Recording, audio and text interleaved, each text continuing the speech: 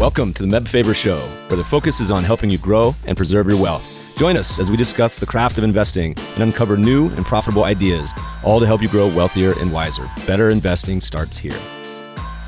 Meb Faber is the co-founder and chief investment officer at Cambria Investment Management. Due to industry regulations, he will not discuss any of Cambria's funds on this podcast. All opinions expressed by podcast participants are solely their own opinions and do not reflect the opinion of Cambria Investment Management or its affiliates. For more information, visit CambriaInvestments.com.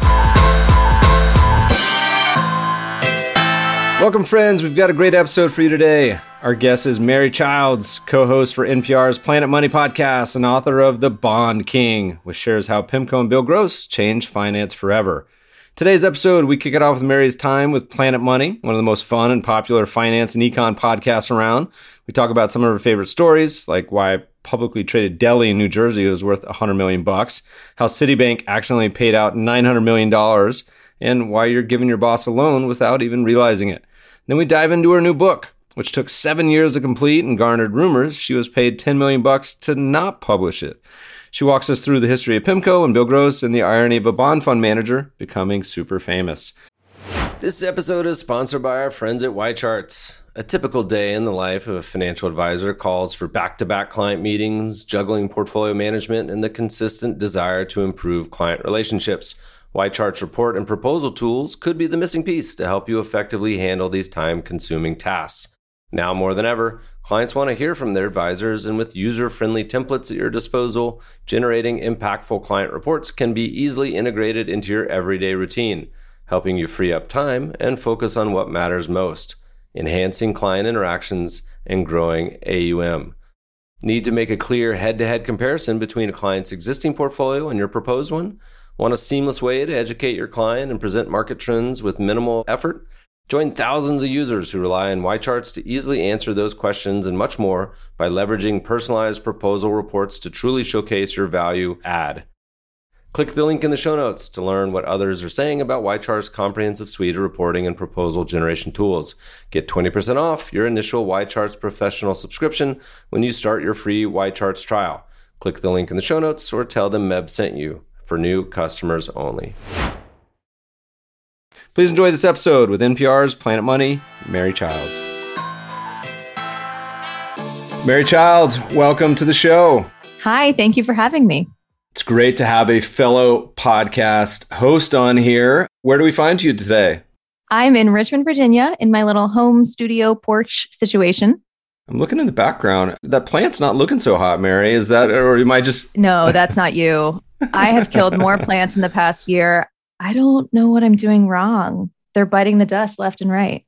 Well, all right. A Virginia girl, WNL. You graduated sort of in the teeth of the financial crisis. Do I have the timeline right? Were you a GFC product? What happened? Right in the financial world, just spit you out and said, here you go. What did you start covering? Because you were a journalist undergrad, right?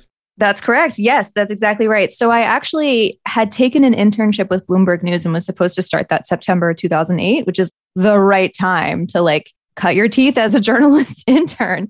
However, I then got this fellowship traveling the world and painting.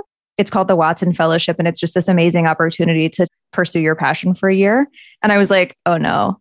And so eventually I actually turned down that internship. Bloomberg was super cool about it, which was a miracle for me. And I was actually able to come back a year later and start them. But then I was watching the financial world melt down. And I was like, there are typos in wire store. Let me add it. What am I doing painting? I mean, I loved it, but it was also stressful. Where'd your travels take you in that period? Oh, a lot of places. I spent, 2 months in Brazil, 1 month in China, 2 months in Japan. I went to Dubai. I went to Ghana, Rwanda, France, a lot of places. It was wonderful. My goodness. Yeah, that doesn't seem like that hard of a decision, Bloomie/travel in the world. All right. So you decided to come back into the financial world fold. You've been at some of the top shops. I've been a long-time listener, NPR, Planet Money. You got a new book out, which we're going to talk about in a little bit, The Bond King. You've had so many great stories over the year. I thought we'd talk about it too, a few, because I feel like there's a few common threads, and you'll see if you agree what the common threads are as you talk about it. But a lot of esoteric topics. Before we talk about a couple, what's your process? Are you just kind of looking around the world and say, man, what is this weird thing going on over here? Let's dig in and study it. That's basically it. I talk to people in the market. I follow everyone on Twitter, and from kind of just poking around, you'll see things cross that you're like, huh, that's a little funny. That's a little weird. Or there's something in here that's off. We always say at Planet Money, you need to have a yarn, you need to have a fun caper and adventure where people are interested to follow along and there's like something surprising. More than that, you kind of need to actually learn something about the world. There are sometimes stories that, like the Citigroup $900 million mistaken payment is a good example of a story that was like wild and totally fun to talk about, but it was hard to tease out for a while the kind of larger learning from it. Tell the listeners what that was if you hadn't heard. So Citibank accidentally sent out a payment for Revlon bonds, and they were like, oh no, sorry, we checked the wrong box. Can you just send that right back? And it just so happened that Revlon was in this big dispute with a bunch of the hedge funds, and the hedge funds were like, no, we're owed this money. This is our money. We get to keep it. Thank you so much for the prepayment. And Citibank was like, no.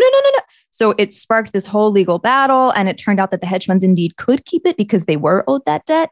And it was wild to watch. It all went down basically through the pandemic when everyone was in quarantine. And it was just like talk of the town and so interesting. And you don't think that banks, like enormous banks, would make these mistakes because you forget that they're staffed by human beings who like might push the wrong button.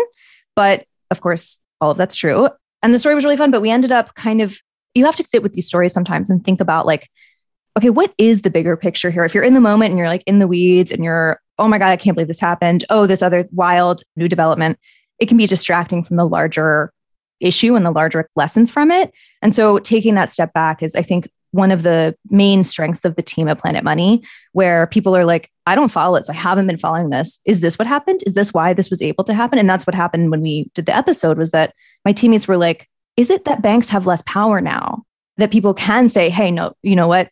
I'm keeping the money. You do you. This is my money now. Because in the past, you can't imagine that. Before any listeners get any ideas, I've certainly seen a bunch of stories where individuals will get like a deposit and then they just go spend it all and then they're on the hook for it because you probably don't have all the team of lawyers the hedge funds do.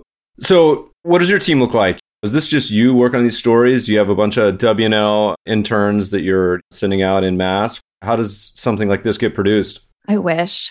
People are always like, have your researchers do a better job next time. And you're like, no, that's me. You're talking to me. How many are there? I think there are 5 co-hosts right now. Usually there might be 7 other times. I'm not really sure what the actual numbers are. I think we're a team of about 20 total. I think that's about right. And we have producers who help book guests and help fact check. And we, I think, are hiring a fact checker, which is so exciting. Because again, when you're in the weeds, it can be really hard to make sure you have all your T's crossed and I's dotted. And then we have 2 editors who are fantastic and again, help you stay out of those weeds and get that bigger picture.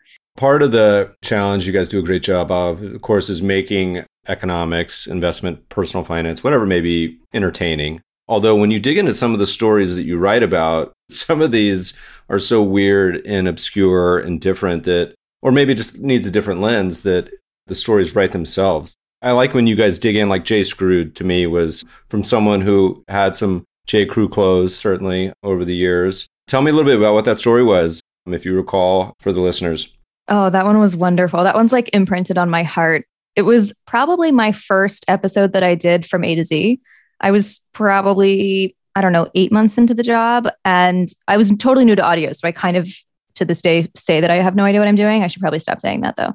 The editor of Planet Money at the time was like, Mary, this J. Crew thing seems important. A lot of people have owned J. Crew clothes, but it's a financial story. Like, it's a very interesting story of financial engineering and kind of a story of our times. Can you tell it? Just go try.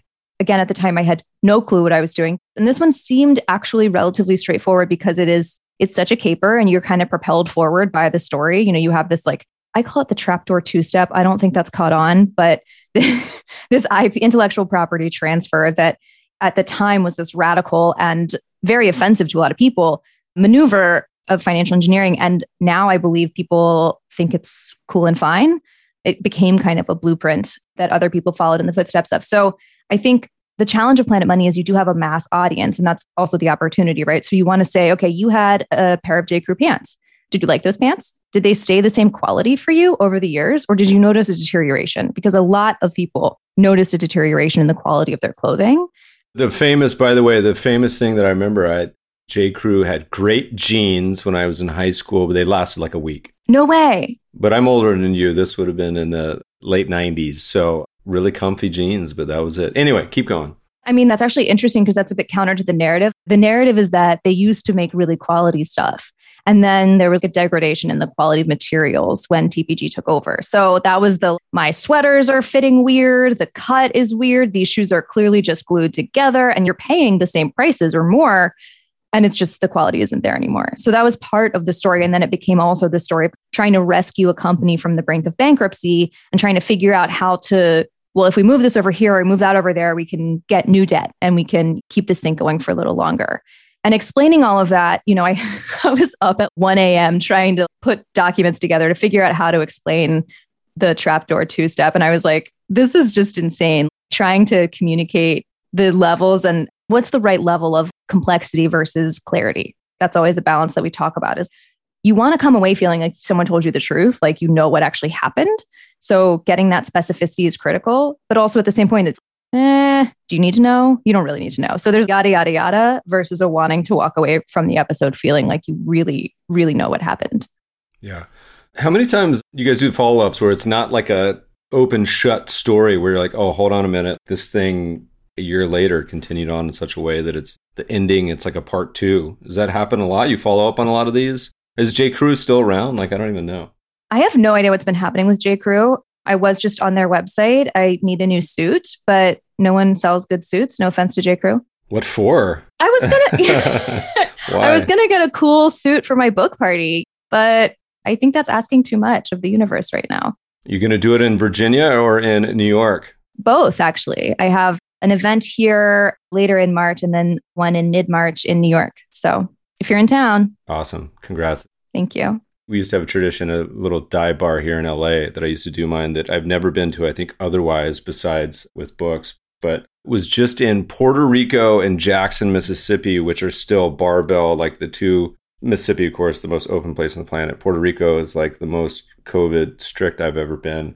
So I was just smiling as you're talking about suits because I'm like, I don't even know where mine would be. Right? I think it's like amusing that I would like, what is a suit anymore? All right. Let's talk about one more story and then we're going to start to shift gears a little bit maybe. One of the ones that I liked is an interesting one because as you talk about a lot of these stories, part of it is just legacy financial system, whether it's LIBOR, whether it's supply chain, whether it's just esoteric stuff, talking about the history of the 2-week payment period, bi-monthly period. I thought was a really interesting story as you talked about it because there's a lot of moving parts. There's like, this is the way it's always been. There's the disruption. There's the way things are changing, but still it's one foot in the old world. Can you tell us a little bit about the Boss Alone story? It's one of those galaxy brain moments where you're like, wait, why do we get paid every 2 weeks? Why don't I get paid daily? And once you start thinking about it, it kind of explodes your brain in other areas too. I am so enraged now that when I like submit a claim to my insurance company, I have to wait for them to pay me with no interest. Like, how dare they not pay me interest? But of course, that's not the way the world works. So the 2-week pay period just kind of was a historical relic where it used to be really hard to transfer money. And you can see this across the financial system. We talk a lot about T+0 as an aspiration. And it's like, that would have been mind-boggling because you used to have to just carry cash. You'd have to get on your horse and drive it over. So to some extent, we just don't update these things as quickly as we could. And that, to your point, allows that space for that disruption and innovation and new ways to do things. And it's hard to just move the incumbents, but it's oftentimes to the benefit of the people. You highlight some things that I think where Wall Street or the traditional system does itself no favors in this story. You're talking about one of the CEOs where, these banks make so much money from things that are really oddly head scratcher, not particularly consumer friendly, but had a boat with the name being Overdraft, which is just like such a face palm. It's like all the ones who was like EBITDA, like it's just so cringe. You're like, that cannot be a real thing. Right. Did no one tell you not to do that? Like, you need to look at your friend group and think harder about who you have in there. And that's the thing with the finance world is like we often say there's kind of like two Venn diagram circles. And this applies kind of the asset management industry that I'm in. And I say, there's one group over here that says, look, we're going to try to deliver a great product and try to charge as little as possible and stay in business. There's another group in here that said, we're going to try to charge as much as possible and see how much we can get away with. And there's like almost no overlap. There's not a whole lot of in between. And you can kind of group a lot in those two anyway. Hopefully the directional arrow of progress and moving in one way. I think it is. Do you have any particularly memorable moments from these stories, whether it's doing due diligence, chatting up? I mean, I imagine there's 1,000, but do any stick out as particularly funny, sad, in between over the years as you've been kind of doing the research for some of these projects? Oh, that's so interesting. I feel like the joy of reporting is meeting people and being surprised by what you find. We have a guiding principle at Planet Money of delight, where we don't really undertake a story if there's not something delightful in it.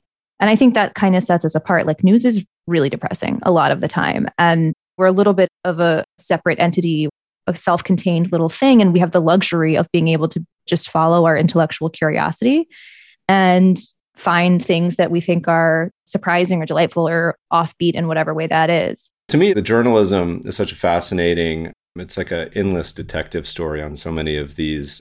The $100 million deli, that story alone, it's like in the categories, if you did two stories side by side, like which one is getting made up, it would be like hard to tell what's real and not. Can you summarize that real quick for the listeners who don't remember that one? Because it may be a highlight of the last couple of years for me. It's pretty fun. And I think it kind of is emblematic of so many things going on in our world right now, confusing and interesting things. So there was this deli in New Jersey, just like a little concrete box deli. And the thing that was special about this concrete box deli is that it was publicly traded and it had a valuation of $100 million. And again, it's a deli. It literally just sells sandwiches. So you're like, what? Why? I know a lot of delis and none of them are valued at $100 million. My favorite moment from that show was when the professor was talking about, you see a lot of SPACs out there. There are a lot of like special purpose acquisition vehicles. This is a snack. Get it? I'm sorry. That was my very favorite moment. I still think I'm still tickled by that. It kind of rolled up a whole bunch of different things and was a vehicle for all of those ideas about, okay, what is a SPAC and why is this happening? Where's all this money coming from? And it was truly, to your point, a detective story. You know, we called the guy from CNBC who had been tracking it most closely. And we just went through his journey. And there's a fun thing that I wish I had my PIMCO wall for you still, where I used to have an entire wall of my house, just like every embarrassing journalist in every cringe journalism trope, where I was like, okay, in 1998, they did this. And then I had a drawing of a car for when they used to give cars as a perk. And it was so intense and so extra. But when you're needing to absorb the entirety of an enormous timeline with a ton of information, it's kind of the best way.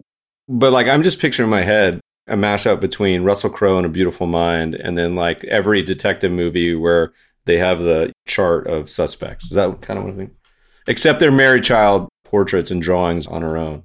I did cartoon a lot of it, yeah, which was necessary. That's how I process. But yeah, it's very like Homeland, I think, is it Charlie from Always Sunny in Philadelphia? That meme, it's all that. But that's a real thing. We sincerely do that sometimes. But that thrill of the hunt is like part of why this job is so delightful. As you think about these stories over the last few years, it's kind of astonishing. Each one kind of gets like, I feel like it's almost more and more ridiculous. I mean, you've worked through, started with the financial crisis, you've now been a pandemic, potential whatever's going on now in geopolitics. But I mean, Robinhood and memes, there's LIBOR, NFTs. What do you think the threads are? Common linkages between the episodes and curiosities. Are there any in particular you think that stand out?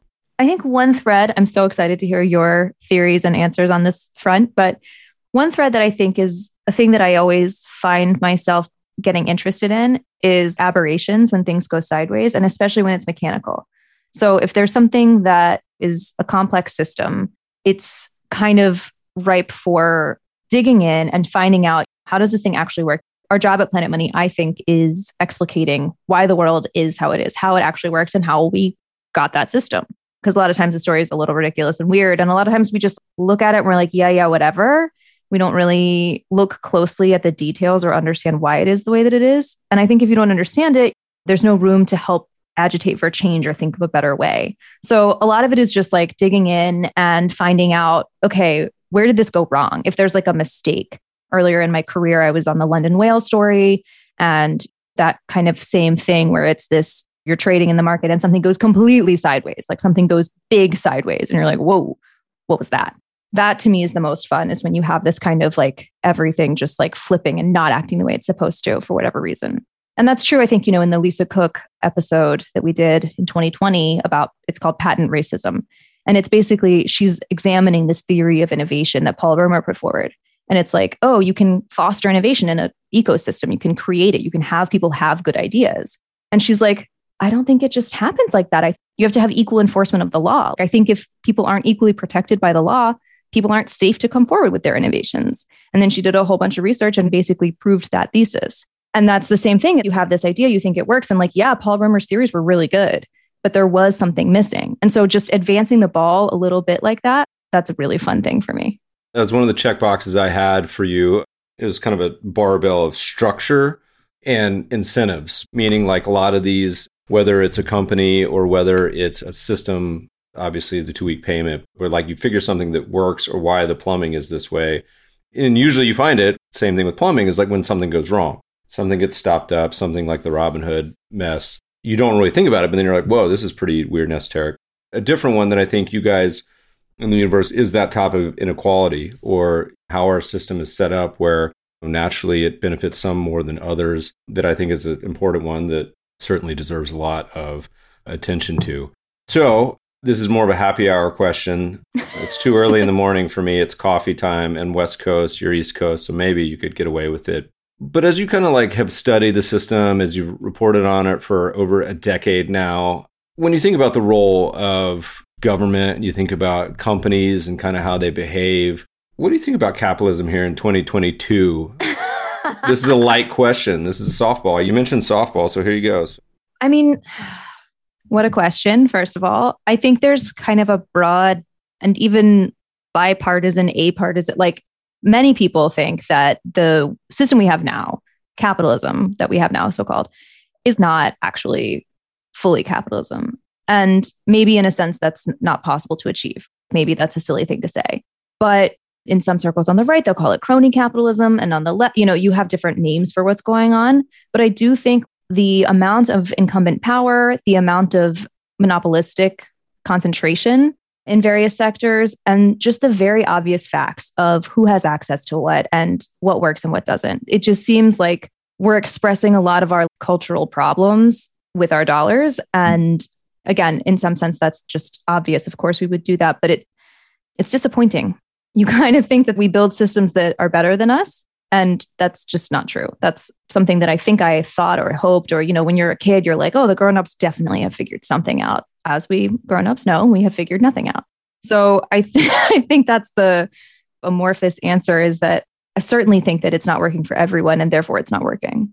I mean, it's interesting because money in particular is a topic that, particularly for my parents' generation, certainly in the one before that, is very taboo. Their approach and their emotions relating to money, I think having it out there in the open, whether it's Wall Street, whether it's personal finance, whether it's investing, I think helps a lot. At least people are talking about it. And the fact we don't teach any form of money or personal finance in most schools, it makes it hard, but hopefully it's headed in the right direction. But is it really a question of education? I get so frustrated. Like, okay, I'm sure you're familiar with this book, Where Are the Customer's Yachts? It's a classic of Wall Street, truly great, absolutely hilarious. But the things that they say in this book, this could have been published yesterday. Like, he would sound a little stodgy, but this is 100 years old or whatever. Okay, it's not 100, but 80 years old or something. And it's like, nothing has changed. We have index funds now, which is great. And like fees have come down on a relative basis, but so much of the lines have already been drawn. And it's so much harder, I think, I don't know. I just think like the personal finance education, like you're still going to be outgunned to a large extent. Yeah. I'm often conflicted on this topic, and we talk publicly a lot about it. I think teaching it early and often, a lot of people kind of throw up their hands and say, the research shows that it doesn't help. And I don't think that's true. I think that's either a failure of the curriculum or the failure of the teacher. I mean, Lord have mercy, we can teach any other subject, Latin and geometry, to high school kids. I mean, obviously you can teach money, something they actually care about. Anyway, but my thesis is that you pair the education with broad-based education, talk about money, point-in-time protections, but also incentives and systems that I think can automate or push people in the right direction. You talk about the indexing and the low cost. Certainly in the US, that's moving in the right direction. I mean, the rest of the world is even further behind than we are. It's moving in the right direction. I think the dam hasn't broken yet, but it's certainly, hopefully, progressing. But there's a lot of work to be done. We could spend 3 more hours on this, but I want to get to something important, which is your book, which by the time this comes out should have just dropped. If it didn't, y'all pre-order it. But more importantly, I don't think if I was you, I would have written it, because if someone offered me 10 million bucks, I would have taken it. There's no question. I don't even think any topic I would. Is that true? Or was it only like 5 million? Because I would take that. True is a relative question. So I heard what we're referencing here is there's a story in is it the author's note about, I took so long to write this book that people within PIMCO started to believe that I had been bought off, that someone had paid me to not write this book. And I thought that was funny because I was not publishing the book for free. And that was just like, obviously I was doing something wrong. My incentives are like, I'm not responding correctly to my incentives here. But I will say that no one from PIMCO offered me any money to not write this book, to be clear. This was just a rumor. But there was a person who did offer to try to broker a deal for me. He's like, what? You don't want this? I'll go to PIMCO and like work this out for you. And I was like, thank you so much for this generous offer, but I am a journalist and I do intend to be one. Thank you. So for the people listening to this on audio, you can't see it, but Mary's wearing a Girl Scout outfit, which is another rumor from the book that is equally as wonderful and absurd. I wouldn't even wonder how some of these come to light. Can you tell us what my reference means? Oh, God. It's like, it fills me with shame. So when I was a beat reporter at Bloomberg and Bill Gross left PIMCO abruptly, everyone was like, what happened? And obviously, as a beat reporter, you got to go. It's like the sun is shining directly on your beat. You got to go get the story and there's nothing else to do. You know exactly what to do. Except I had no sources that would talk to me. I landed in LA and I was just sitting there. Everyone was just totally zipped up. PIMCO wouldn't talk to me. Bill wouldn't talk to me. Nobody. And so I was like, But my bosses were like, okay, you got to go doorstop Bill Gross. And I was like, oh God, because this means you have to go to the door of the person who is the center of this media storm and knock on the door and be like, hi, I'm Mary Childs from Bloomberg News. Do you mind if I just ask you? And it's it's like very humiliating. And I say in the book, the best journalists don't feel shame. If you do this job well, you kind of have to divorce yourself from that. But I cannot do that. I'm like not that strong. So I'm like, oh my God, I have to go knock on this poor man's door. So I drive down. Obviously, it's a gated community. Obviously, one cannot knock on his door. Okay, check that off my list. I tell my boss I did it. I tried. I did my very best. I go home.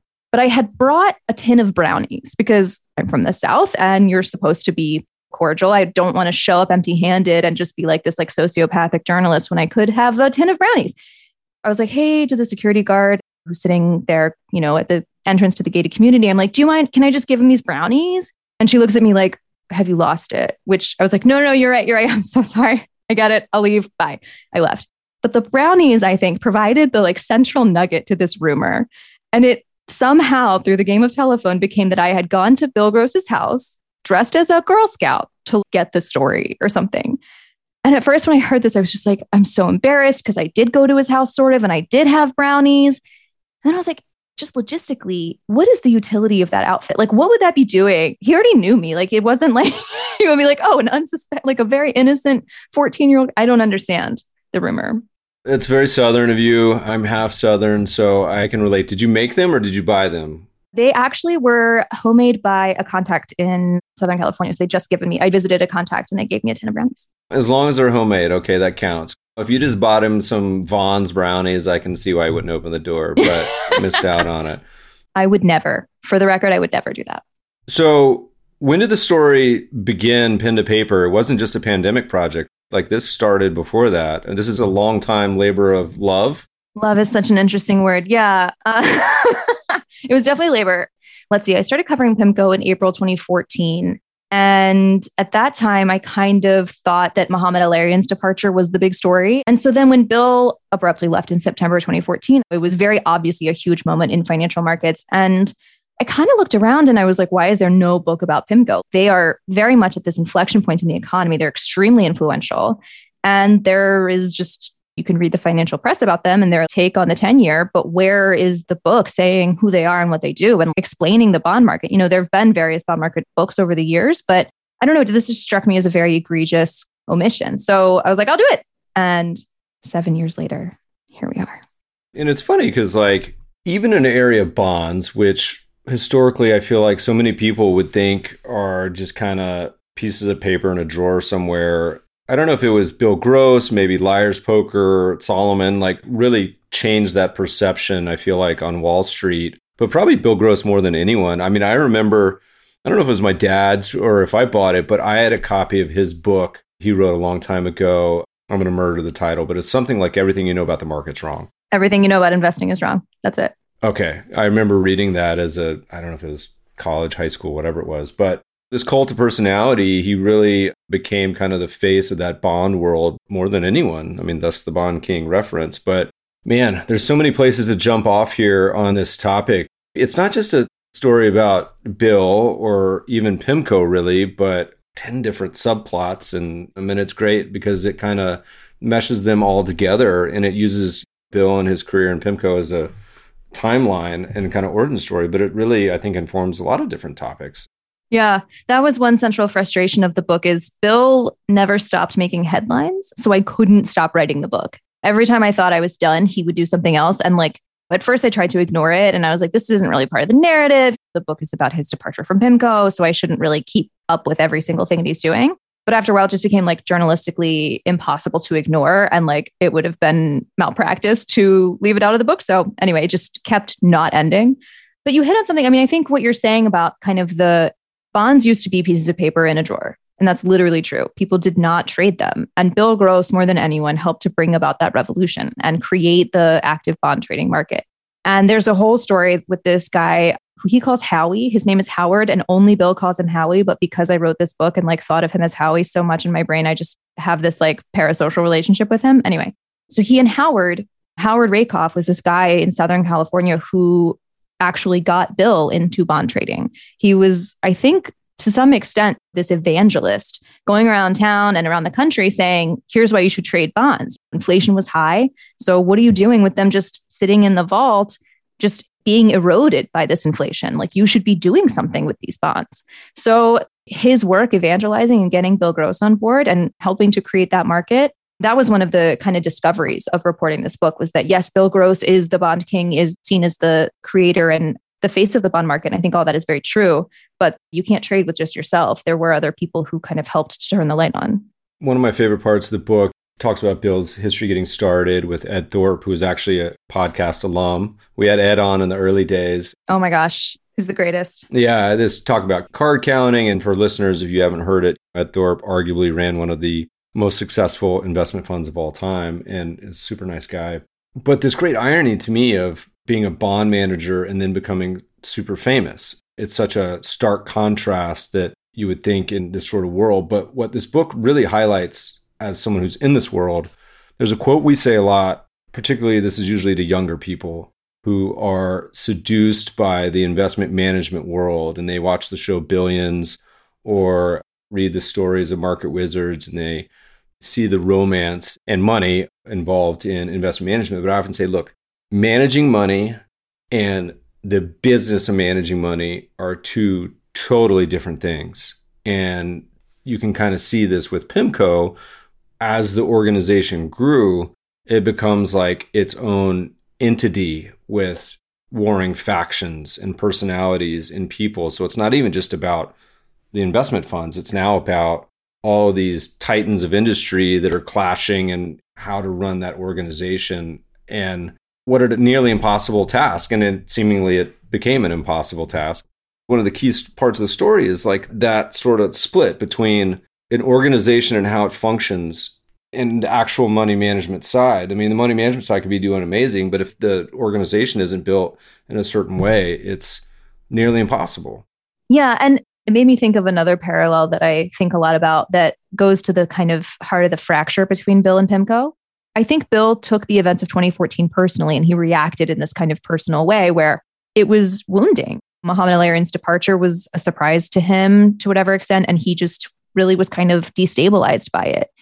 And at the same time, he had to still run the company. So he had to be this professional person and show up as a professional and a leader and a business, whatever.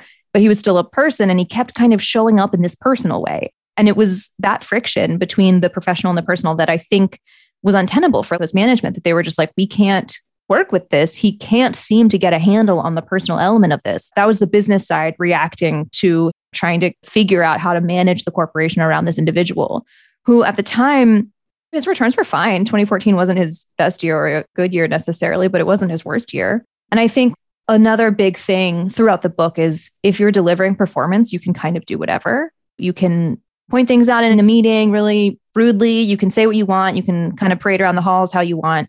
But if your performance isn't there, not only can you not do that, you should watch out. You don't have armor on, basically. And at a place like PIMCO, that I think matters so much to people. And indeed, that's, I think, in part why some of his managerial decisions didn't sit well with people, because he did have 2 years of off performance that really, I think, undermined his credibility and made him vulnerable to attack. Did that even answer your question, though?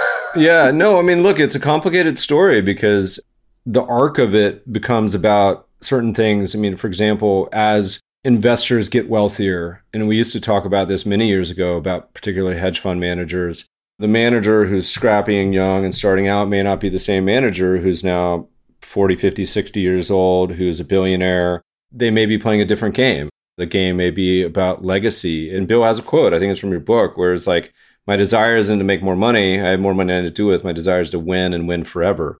Slightly different mindset, perhaps, because in the early days, it would seem much more about money. I have a theory, and I've written about this on Twitter years ago, but it applies very particularly to both Bill Gross and Mohammed. I said, I have a theory that every fund manager in our world's dominated by men. So I said, every fund manager had their best performance when they had a mustache. And when they shaved the mustache off, that's when things went south. So Bill, I don't know the exact year. You would probably know better than I did on when he shaved his mustache off, because that could have been the sign, the end of times. Actually, I'm so sorry, but I think Bill goes against your theory, because I think he shaved it right before the crisis. Mm-hmm. And they traded the crisis arguably better than anyone. So I'm deeply sorry. All right. Well, we'll have to do some journalism digging. It looks like he shaved it in 2007. I'm so sorry. I'm going to have to do some fact checking. I'm going to reach out to your team and say, this is fake news. Ouch. Does this feel to you at all like a long story you're eventually putting to bed? Or does this give some closure for you? Or is this something that you feel like is going to be a part of you continuing on and on? Or elements of the story. It doesn't have to be Bill and Mohammed and the team specifically. It just could be some of the general themes. I think I'll never really get my feet out of the bond market. I don't think I can leave it. I don't find other areas very interesting. I've tried and it just doesn't succeed. I'm like, stocks, they go up, they go down. Who cares? Like I just can't. So I think that to a large extent, the bond market will just be my home. I think this is definitely a putting to bed in a large way for me, because this has been such an enormous part of my life for literally 7 years, where I started dating my husband in 2014, like at the same time that the whole thing was going down at PIMCO. And he's never known our relationship without the book. So I think I used to be a fun person and I stopped being fun because I was like, oh, I got to focus on this book. I sold this book. I got to really buckle down, got to do the book. And so I'm kind of interested to see, I'm obviously in a different life stage. I don't go to raves anymore, but I'm at this dawn of a new era where I don't have to do this book on nights and weekends. So that feels wild. Yeah, but I got an idea for you, because there's always additional editions. There's foreign language. I think Mary should say, you chat with your publisher, say, you know what, I'm going to do the cover art for... Do you know I tried? Oh, really? And they said no? You're the author. You got the power here, Mary. You should have been like, you know what, this is... It was less good. I think they saved me from myself. I had some sketches that I was like, these are so good. And they were like, thank you so much for your interest. It's funny. My very first book, the cover came out. I'm like, this cover is actually atrocious. I hate it. So I sponsored a contest on, not Fiverr, what was it? 99 designs for people to design the cover. And I picked it out and I said, you know what? I'm open. I'd like to think that I'm open to criticism and being wrong. So I said, I'm going to let the audience decide. And we put it out there. This was like 07 or 08. And sure enough, the cover I liked came in dead last with like 2% of the votes, like not even close. Wow. And so I said, fine, you guys publish the one you want. And looking back on it, it's like, I can't possibly believe what I was thinking, because it was awful. But maybe you do an illustrated version. We'll see. I was thinking about doing a raffle for people who bought the book, like send me your receipt and I'll send you your own personalized Bond King illustrated cover. Do you think that's cool or sad? personalized on each one. You can sign it, do like a cover jacket. But I love the idea. What are you working on now? Now that your life is cleared, you have no raves, no more book. You got any stories that you're thinking about? Anything on the brain post-book launch party? I mean, at this very moment, it's hard to think about anything other than the war. Hopefully by the time this comes out, things will be so much better. So fingers crossed. But that's been just a lot of sadness and a lot of kind of awful stuff going on. What's next? I mean, there's a world in which this gets optioned, and I'm not actually done with Bill and Muhammad. So I've promised that I won't take on major projects for the next year or two, just to kind of like reset and let the my ecosystem of my mind and self kind of regenerate. But I think, if this gets optioned, that's a different story. So every time I tell myself I'm going to do sabbatical, or your style from '08, I think is the right idea. Every time I love that concept, and it never happens. Stuff gets in. We normally ask, what was your most memorable investment over your career? And so you can choose to answer that question. However, we're going to do a slightly different one for you, so you can answer it either way, because as a journalist, podcast host, author, you can answer it as, what was the most memorable part of writing the book? It could be a story, it could be a moment, it could be a fact that didn't make it in, the ghost chapter that your editors said, nope. So most memorable part of writing the book, or most memorable investment, you can take your pick. The most memorable investment in my career is this book. If you value my time, this book cost $1.5 million to make. So it's a steal at $30. I do think that there's like a structural difference in a journalist's brain, I think, than normal brains, where if I get a story idea or like a little mystery lodged in there, it just doesn't go away. Like I'll never be free from it. And one of those things that didn't make it into the book is the Solomon joke bid. There was that whole treasury rigging scandal in the early 90s with Salomon Brothers. And PIMCO was like sort of tangentially involved, where they participated in one of those auctions. And they say that they were just playing a joke on this bond saleswoman who was leaving because she was having a baby. And it's not clear to me that there was such a thing as parental leave at the time. So I think she just like, whoops, up, that's the end. Anyway, so they were like, let's have her think that she mistakenly has this enormous auction bid. And that's like funny or something. And everyone points to this moment as like, oh, you really need to like find out what PIMCO did.